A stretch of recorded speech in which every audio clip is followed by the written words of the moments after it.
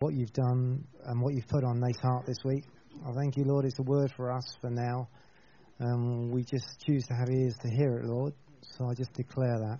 And I just pray, Holy Spirit, you just come and just flow. May it be easy. May it be easy tonight. May it just flow. Thank you for your presence. Amen. Yeah. Amen. Thanks. I'm going to use this. Is that all right? Like a proper preacher and everything. Steady on. So, I was thinking in the worship.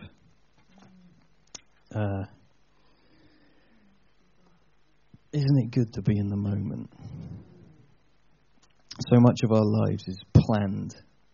The next thing I'm going to do, the next thing that's coming up.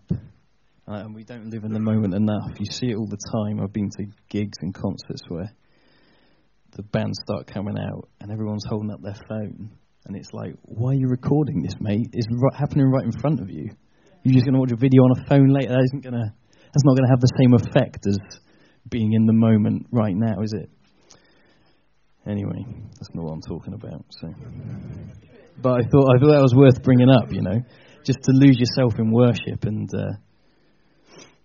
live in that place. So, oh man, there's not going to be enough space on here.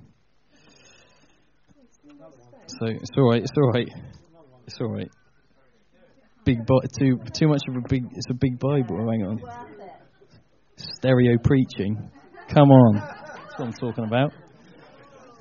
Easy. I can hide in case it. Fun. So I'm going to talk about just some things that have been happening with me since kind of August, September time last year. So that would have been when Maya was born, when my second one was born. I'm married. I'm married to Jen, if everyone knows that. I've got 2 daughters, Alexia, who is nearly 3, and Maya, who is probably nearly 9 months now. So everything I'm going to share is not necessarily fully formed. It's still something I'm going through. So give me grace on that. It's not going to be a full-on, teaching of amazingness, but I'm sure hopefully it'll bless you. So we're just going to go to Judges 6. First of all, about Gideon here. So before we read it, the background to where God starts speaking to Gideon is that the Midianites have been in their land for 7 years by this point. They've displeased God. The Midianites have come in, and it's absolutely terrible because whenever the Israelites planted their crops, marauders from Midian, Amalek, and the people of the east would attack Israel. Camping in the land and destroying crops as far away as Gaza, they left the Israelites with nothing to eat, taking all the sheep, goats, cattle, and donkeys. These enemy hordes coming with their livestock and tents were as thick as locusts. And they were reduced to starvation by the Midianites. So at this point, where we meet Gideon, he is living in a culture of complete fear. They've found their own little hiding places in the mountains and wherever they can find to stay out of the way. And it's fear, and there's nothing new happening, because anything new that gets planted or started or sown just gets wiped out. And the nation had kind of forgotten its identity as a nation that had relied on God to take them out of slavery into the promised, going into the promised land. So this is where God comes in and he starts speaking to Gideon. So from verse 12. So Gideon, halfway through verse 11, Gideon, son of Joash, was threshing wheat at the bottom of a winepress to hide the grain from the Midianites. The angel of the Lord appeared to him and said, "Mighty hero, the Lord is with you." "Sir," Gideon replied, "if the Lord is with us, why has all this happened to us? And where are all the miracles our ancestors told us about? Didn't they say the Lord brought us up out of Egypt, but now the Lord has abandoned us and handed us over to the Midianites?" Then the Lord turned to him and said, "Go with the strength you have and rescue Israel from the Midianites. I am sending you." "But Lord," Gideon replied, "how can I rescue Israel? My clan is the weakest in the whole tribe of Manasseh, and I am the least in my entire family." Okay, we're going to stop there. So, the first thing God comes to him and says to a man who doesn't know his identity, the nation that doesn't know their identity. He comes and says, "Mighty hero, the Lord is with you." And the first thing that Gideon does is he takes offense at what he's just said, that the Lord is with me. And he goes, effectively he goes, "What are you talking about? Have you seen what's going on around here? I'm threshing wheat in a wine press. This is not meant to be where I was threshing wheat." And he completely missed at the beginning that the Lord had called him a mighty hero, because he has no idea who he is and he has no idea who God is. Okay, so he misses that call about his identity. But God says it because he knows that's what he needs to hear in order for Gideon to be able to step out into what God has for him to do. And I wanted to start here just to say that whenever God speaks to you, he will always affirm your identity in him. It's not just that I get the information and I take that and I go and do with it what I will. We have to listen hard to be able to find out he's speaking to me and he's telling me about himself as well. So I just wanted to start there. And just to encourage you, he's made his home in you. Okay? He's made his home in you. Whether you feel like a wooden shack with holes in the roof and, buckets all over the place trying to stop whatever's happening. He looks at you and he says, "Yeah, I want this one. That's the one I want. That's the one I can see the potential there, and I'm going to pour everything out into it." He's always drawing us up because he wants us to know him and know who we are in him. Yeah. So, getting back to what started happening with me is it was August time. We were going through the summer, and I've been asking big questions, just thinking about big questions. Like, what is my purpose? All that stuff. What is the call of God in my life? What do I carry that is of him? And what am I here for? And you get the general words. You get I know I'm loved by God and I'm his son and and all of that stuff, right? That we talk about a lot. But it wasn't personal to me yet. And so I kind of just decided around the birth of Maya that I was happy where I was. I was quite happy doing the family thing, putting my all into that as much as I can, serving the worship teams, and just getting involved in the things I was already in, and just ticking along. I had a word from Ivan. It was going to be at least 3 years of training and things like this. And so I was quite happy about that, because that sounds like very much I can sit in the background, not worry. And then someone asks you to speak, and then that doesn't work. But I thought that was where God was leading me for this time. And then at the end of Kingdom Life School in September, there was a meeting at Phil and Heather's house with Judith Green, one of the Alaskan prophets that come over. Brilliant people that we absolutely love, and she gave me a word, which was a good word. Can I say that now before I start? It was a really good word, and I really like the word now. But right then, I just wasn't ready to hear that from God. I had settled on what I was going to do, and then it felt like, as she was saying it, I was thinking, I don't want any of what you're saying. I know it sounds like right Christian diva. Oh, he's getting a word, he doesn't like it, But it wasn't that, because I love the prophetic. I love people giving me words, but it was just like my mind is not here, my spirit is not here. I don't really want anything to do with that, and I was quite quiet while she was giving it, and I was like, nodding along. I didn't say false prophet, let's take her outside and stone her. But I was really not having it because it didn't fit in with the circumstances I was in.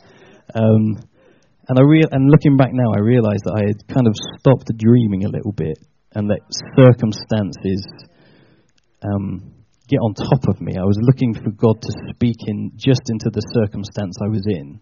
I was just looking for the information from him and not his heart for me and letting him build me up in the identity that I needed to have. And he wanted to break patterns of thinking and behaviour and all of that stuff through it. And so as I've been kind of pondering a lot of this and realising this more and more, I began to realise the immaturity in my relationship with God, in that on my side, can I just say, his side is perfect. Just things like if I stepped out on something and it didn't happen the way I thought it would, or it didn't go as well as I thought it would, I wouldn't admit to myself that I was disappointed.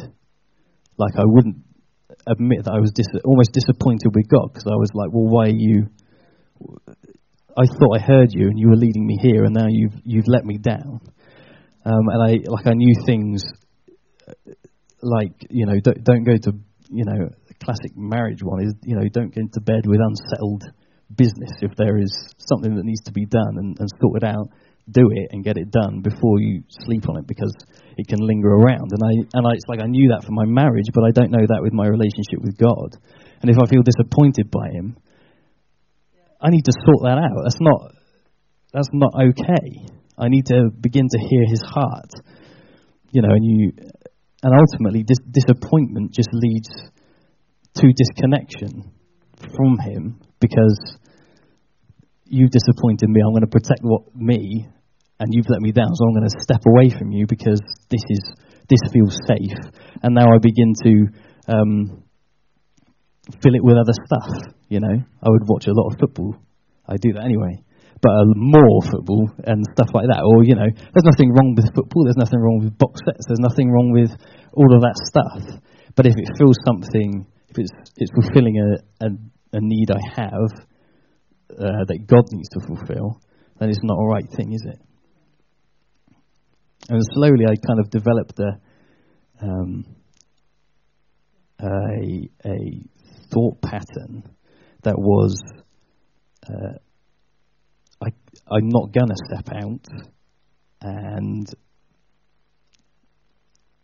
so how do I put this? That I couldn't step out, and that it doesn't matter what I think, because I just need to hear his word for now, because that's all that matters. Okay? And it's right, God's word. I'm not saying that we need to walk away from him and stop listening to him. But if all I do is take the information from him and go and do the thing, and that's my relationship with him, then actually that's being a servant. All right, a servant is someone who comes to the master and just gets the task, and then I'll just go and do that. And there's no relationship, and there's no identity with it. I don't know what he's talking about. I don't know what his heart is for anything. I slip into that. Get it, do it. Get it, do it. Get it, do it. And there's only so long that God will do that, I think, until he wants to draw you in. And it sounds like a very noble thing, being a servant, because we're here to serve the world, and we're here to serve each other and the church and everyone around us, to bring them up to our level. But it stops us. It fixes us at a level of where we're going to grow. Do you know what I mean? So in order to protect my heart from disappointment and disconnection, right, because I want to stay connected, because that's what Jesus brought for me, I'd only do something and step out when I absolutely knew it was God saying it. And the only way I absolutely know God is saying something is normally whatever I've experienced before. All I absolutely know is what I've experienced before. I don't know what's happening out here. And so you begin to get in this little vicious cycle of, I'm not going to step out. Oh, what's God saying? What's God saying? Oh, no, I'm not going to do that. I'm just going to carry on doing what I was doing. And that stops my relationship with God right there. And it's something that says to the world that he loves us, but he doesn't trust us with his heart, if that's the way I live. And I don't think that is love. I don't think you can have love without trust. Because he does. He trusts us with his heart. He trusts us with this earth. He's trusted us to do all of this. So that's the verb bit. We're just going to turn to a different part of the Bible, if that's all right. So we're going to go to John 15. And so as I was kind of realizing all of this, it's like, okay, so what's the answer? In John 15, it says, I no longer call you slaves. I didn't call myself a slave, I call myself a servant, because slave sounds really harsh. I no longer call you slaves, because the master does not confide in his slaves. Now you are my friends, since I have told you everything the Father told me.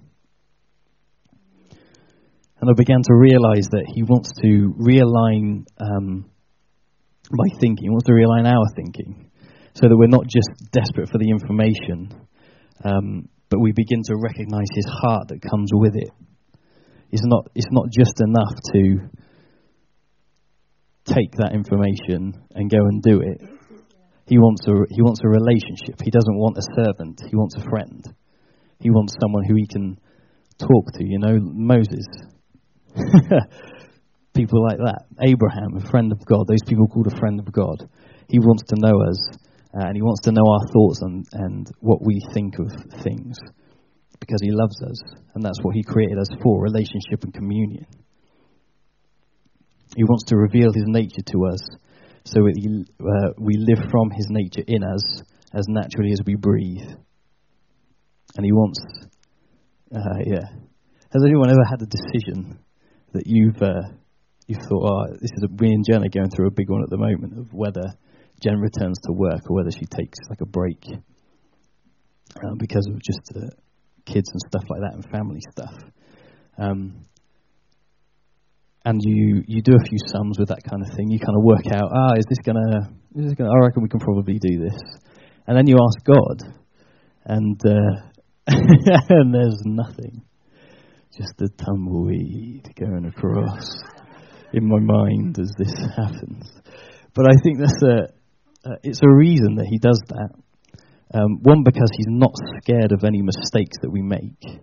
He's not scared of our bad attitudes or sin. But two, he wants to see where our heart is, and he doesn't want to make decisions for us. He just doesn't want to be the boss. He doesn't want to be the boss and I'm the employee and I just do what you say because that's our relationship. He wants to help us make the best decisions we can out of the nature of him living in us. So I went to Toronto, the Toronto School of Ministry, a long time ago, 10 years ago, something like that, 2006, 2007, I think. And I got asked back to help on the school afterwards to help lead a small group. And when you come in as a leader, they have great weekends away where you have a lot of fun, and you're meant to be seeking God, but basically you're just having fun and seeing what God says. It's brilliant anyway. And we were seeking God, just to say that. If anyone from Toronto hears this, John and Carolina, if you ever hear this, we do seek God. But you would get, at the beginning of the school, you get a kind of rough calendar of what was going on, conferences, who's coming to speak, who's coming to do what, when. And I got this thing, and something immediately jumped out. They were going to have a conference called Show Me Your Glory. Okay? And so immediately I picked up on that, because I was like, well, here we go. I want the glory. And so fast forward a few months, it was in February I got that. May time. It's May today. The conference comes around, and I'm pretty excited. I've got stuff to do in and around the conference, but I'm really excited that this is going to happen. And so we get into the Friday night meeting, and that's really good. And stuff starts happening, nothing that I haven't seen before. And then it goes to the Saturday meeting, morning meeting, and that's pretty good. And then I think I missed the Saturday afternoon because I was doing something. And then Saturday night, so this is the last night of the conference, and I was really beginning to get quite frustrated by this point, because I hadn't seen anything that I hadn't already seen. And if you're gonna call a conference "Show Me Your Glory," then I better start seeing something I haven't already seen, because that's what I'm here for, right? And so we were in the worship, and I was worshipping, but this thing was kind of really bugging me in my mind, and all of me was getting a little bit agitated. And so in the middle of the worship leader says, just begin to cry out to the Lord. And as worship leaders do. And just all of this frustration and stuff just came out, and I just started at the top of my lungs, "Come, Lord, come, Lord, come." And that's all I said. And after about the third time, my eyes were closed, my hands were up. After about the third time, I kind of half opened my eyes, and the whole band was looking at me. Everyone at the front was looking at me. And so at this point, I had a choice of, I back off, right? Or, I'm having this. So I took the latter, and I thought, I'm having this. I've already started, so they already think I'm a bit crazy. The crazy long-haired shouting guy. Oh, he's going again. And so I just carry on a couple more times. "Come, Lord, come, Lord, come." And suddenly I find myself, I'm in this, it's just like a blank, I don't know what it was. It's like almost like a blank wall, but it wasn't a wall, it had more depth. And it was white, and it was golden, and it was, I don't know, it's very hard to describe. It kind of shimmered, but it didn't. And anyway, and then I turn, I don't know if I did this physically or what, but I turned, and I saw Jesus, and I saw his face, and it was in his hands. And he was weeping, and his words were this: "Where are the desperate ones? Where are the desperate ones?" And as I was in this moment, I put my hand up, and I said, "I'll be a desperate one."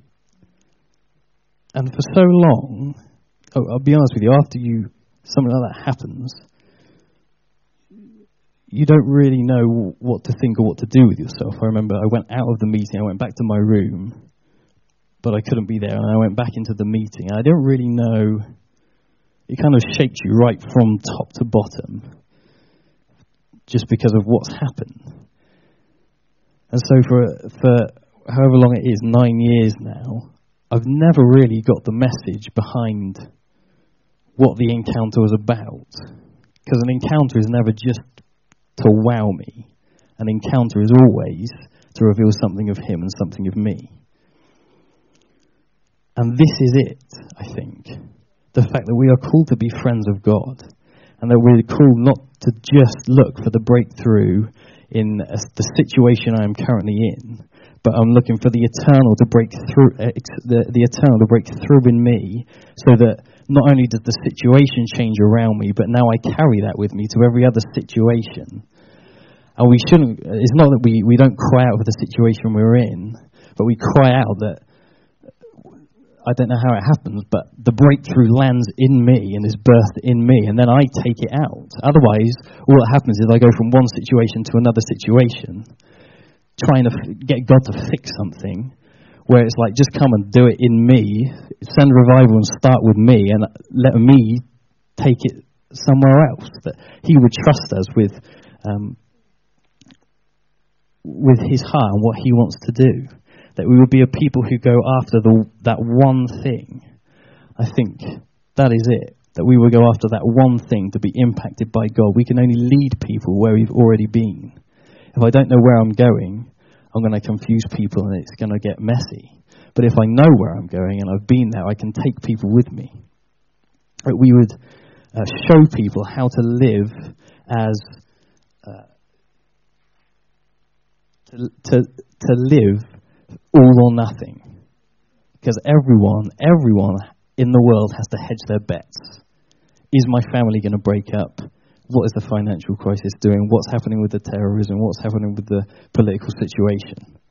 And it's like we go around worrying, and not that doesn't affect us, but we know that we can put everything we have into this one thing, which is Jesus, that he is Lord and that he is over us. And I think people are very interested in our gifts, but they're more interested in what we're doing with our lives. They don't want a temporary breakthrough. They want to see us having ongoing breakthrough in my life, having ongoing breakthrough because I am in this place. I was like, well, Lord, yeah, you have to show me something then in the Word where there is someone who fully knows their identity and fully knows your identity, and we can see what the outcome of that is. So we're going to do that now. We're going to go to 1 Samuel 17.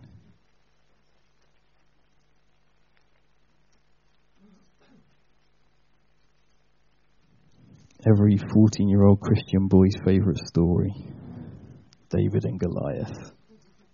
I bet you didn't have to go to bed at 8 o'clock or 8:30. Anyway, so we'll start at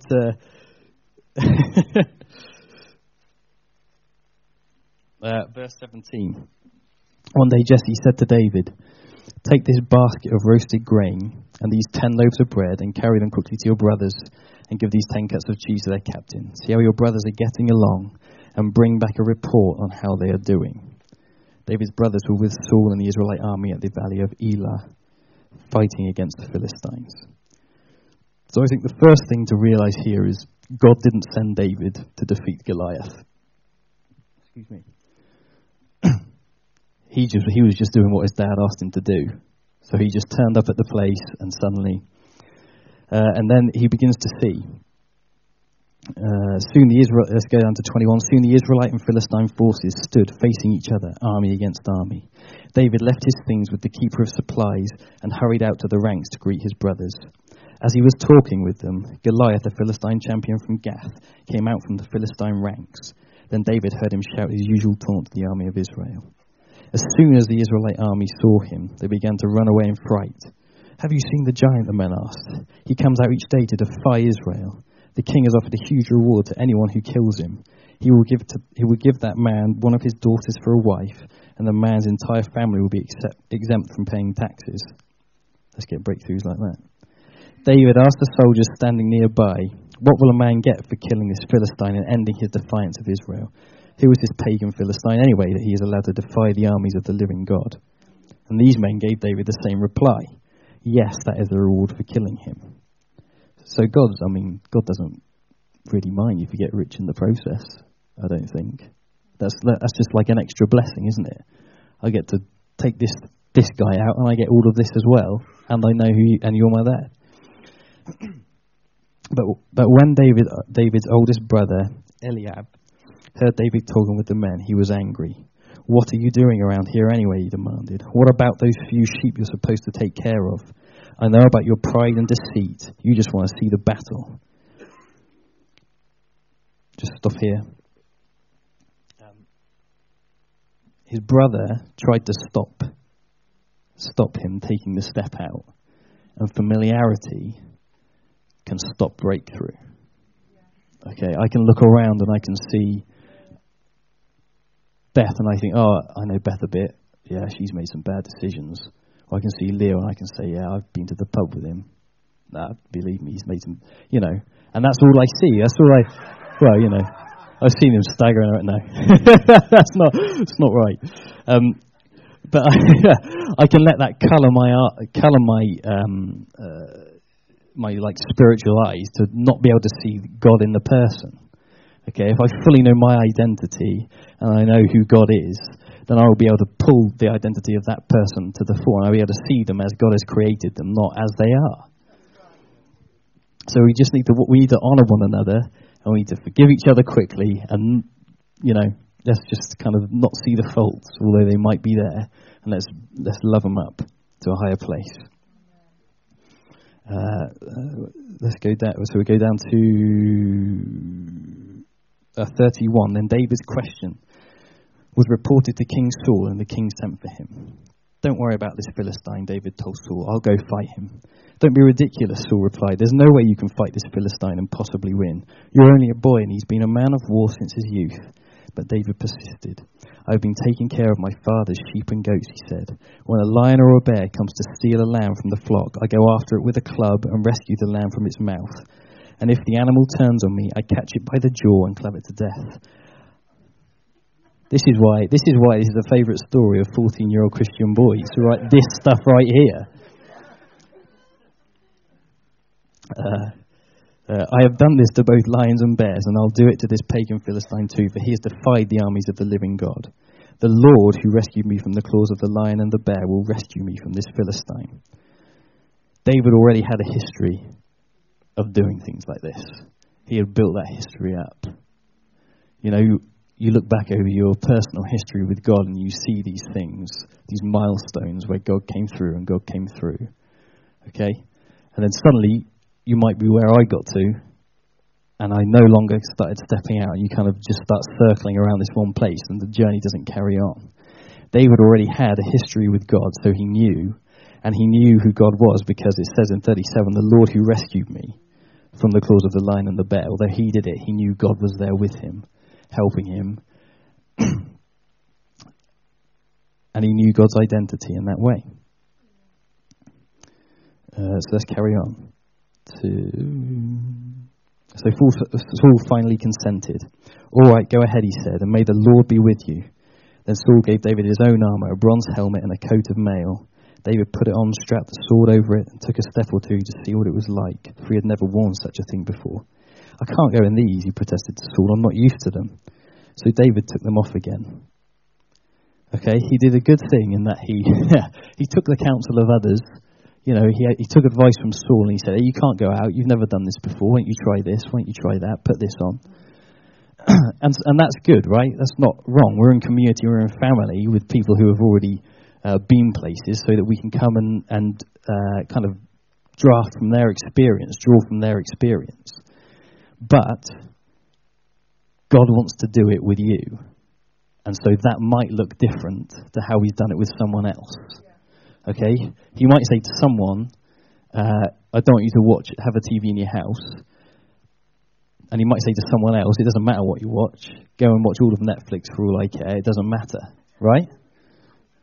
Don't watch all of Netflix. I don't know how long that would take. But you see, because I'm sitting there and I'm hearing someone, God said to them, don't have a TV in your house, doesn't mean that's exactly what he's speaking to me. That isn't the only way the breakthrough comes. Okay, there isn't a formula, it's relationship, isn't it? That's why it's identity. That's why he's always speaking to identity. It's not just information, so I can get this done. We're going to skip over. He slams a rock in his head, and then 51. Then David ran over and pulled Goliath's sword from its sheath. David used it to kill him and cut off his head. Okay? When the Philistines saw that their champion was dead, they turned them round, and the men of Israel and Judah gave a great shout of triumph and rushed after the Philistines, chasing them as far as Gath and the gates of Ekron. So David's victory completely got rid of fear from the men, didn't it? Right? It was like, we can do this now. I've seen this guy do it. This is ours. But he didn't just do it for the men. It says in 54, and David took the Philistines' head to Jerusalem. He knew that there would be, fathers, mothers, wives, children. They'd heard the reports about this great big man, and he ran to Jerusalem and said, here is the testimony of what God has done. We have defeated it. Yeah. Okay? And this is what I'm talking about, the breakthrough. Yeah. That we get the breakthrough. And then, when we do good news, it's not just so, well done, that was really good, I'm really glad about that. But that can be the breakthrough for you. Okay, we can come in and we can say, look at this, look what happened this week. Depression, bowed the knee to Jesus. And that's something now that we have in this place. So now we can think, I've seen that healed already. And we go after it again with an expectation of, this is going to work and this is going to lift off you.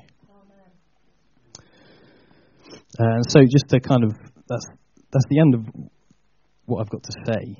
But I'll just close with that God has called you a friend and not a servant. He's called you into greater relationship. And hearing the voice of God is not all about the words that are spoken.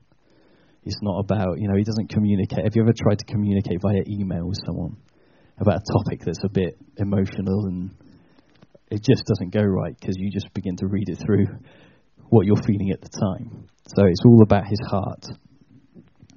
The second is to start stepping out again if you haven't done it for a while, or you're all this talk of stepping out the boat and taking a risk is beginning to stir something in you. Do it, but know that it's going to look different to probably how you've done it before and how other people get it.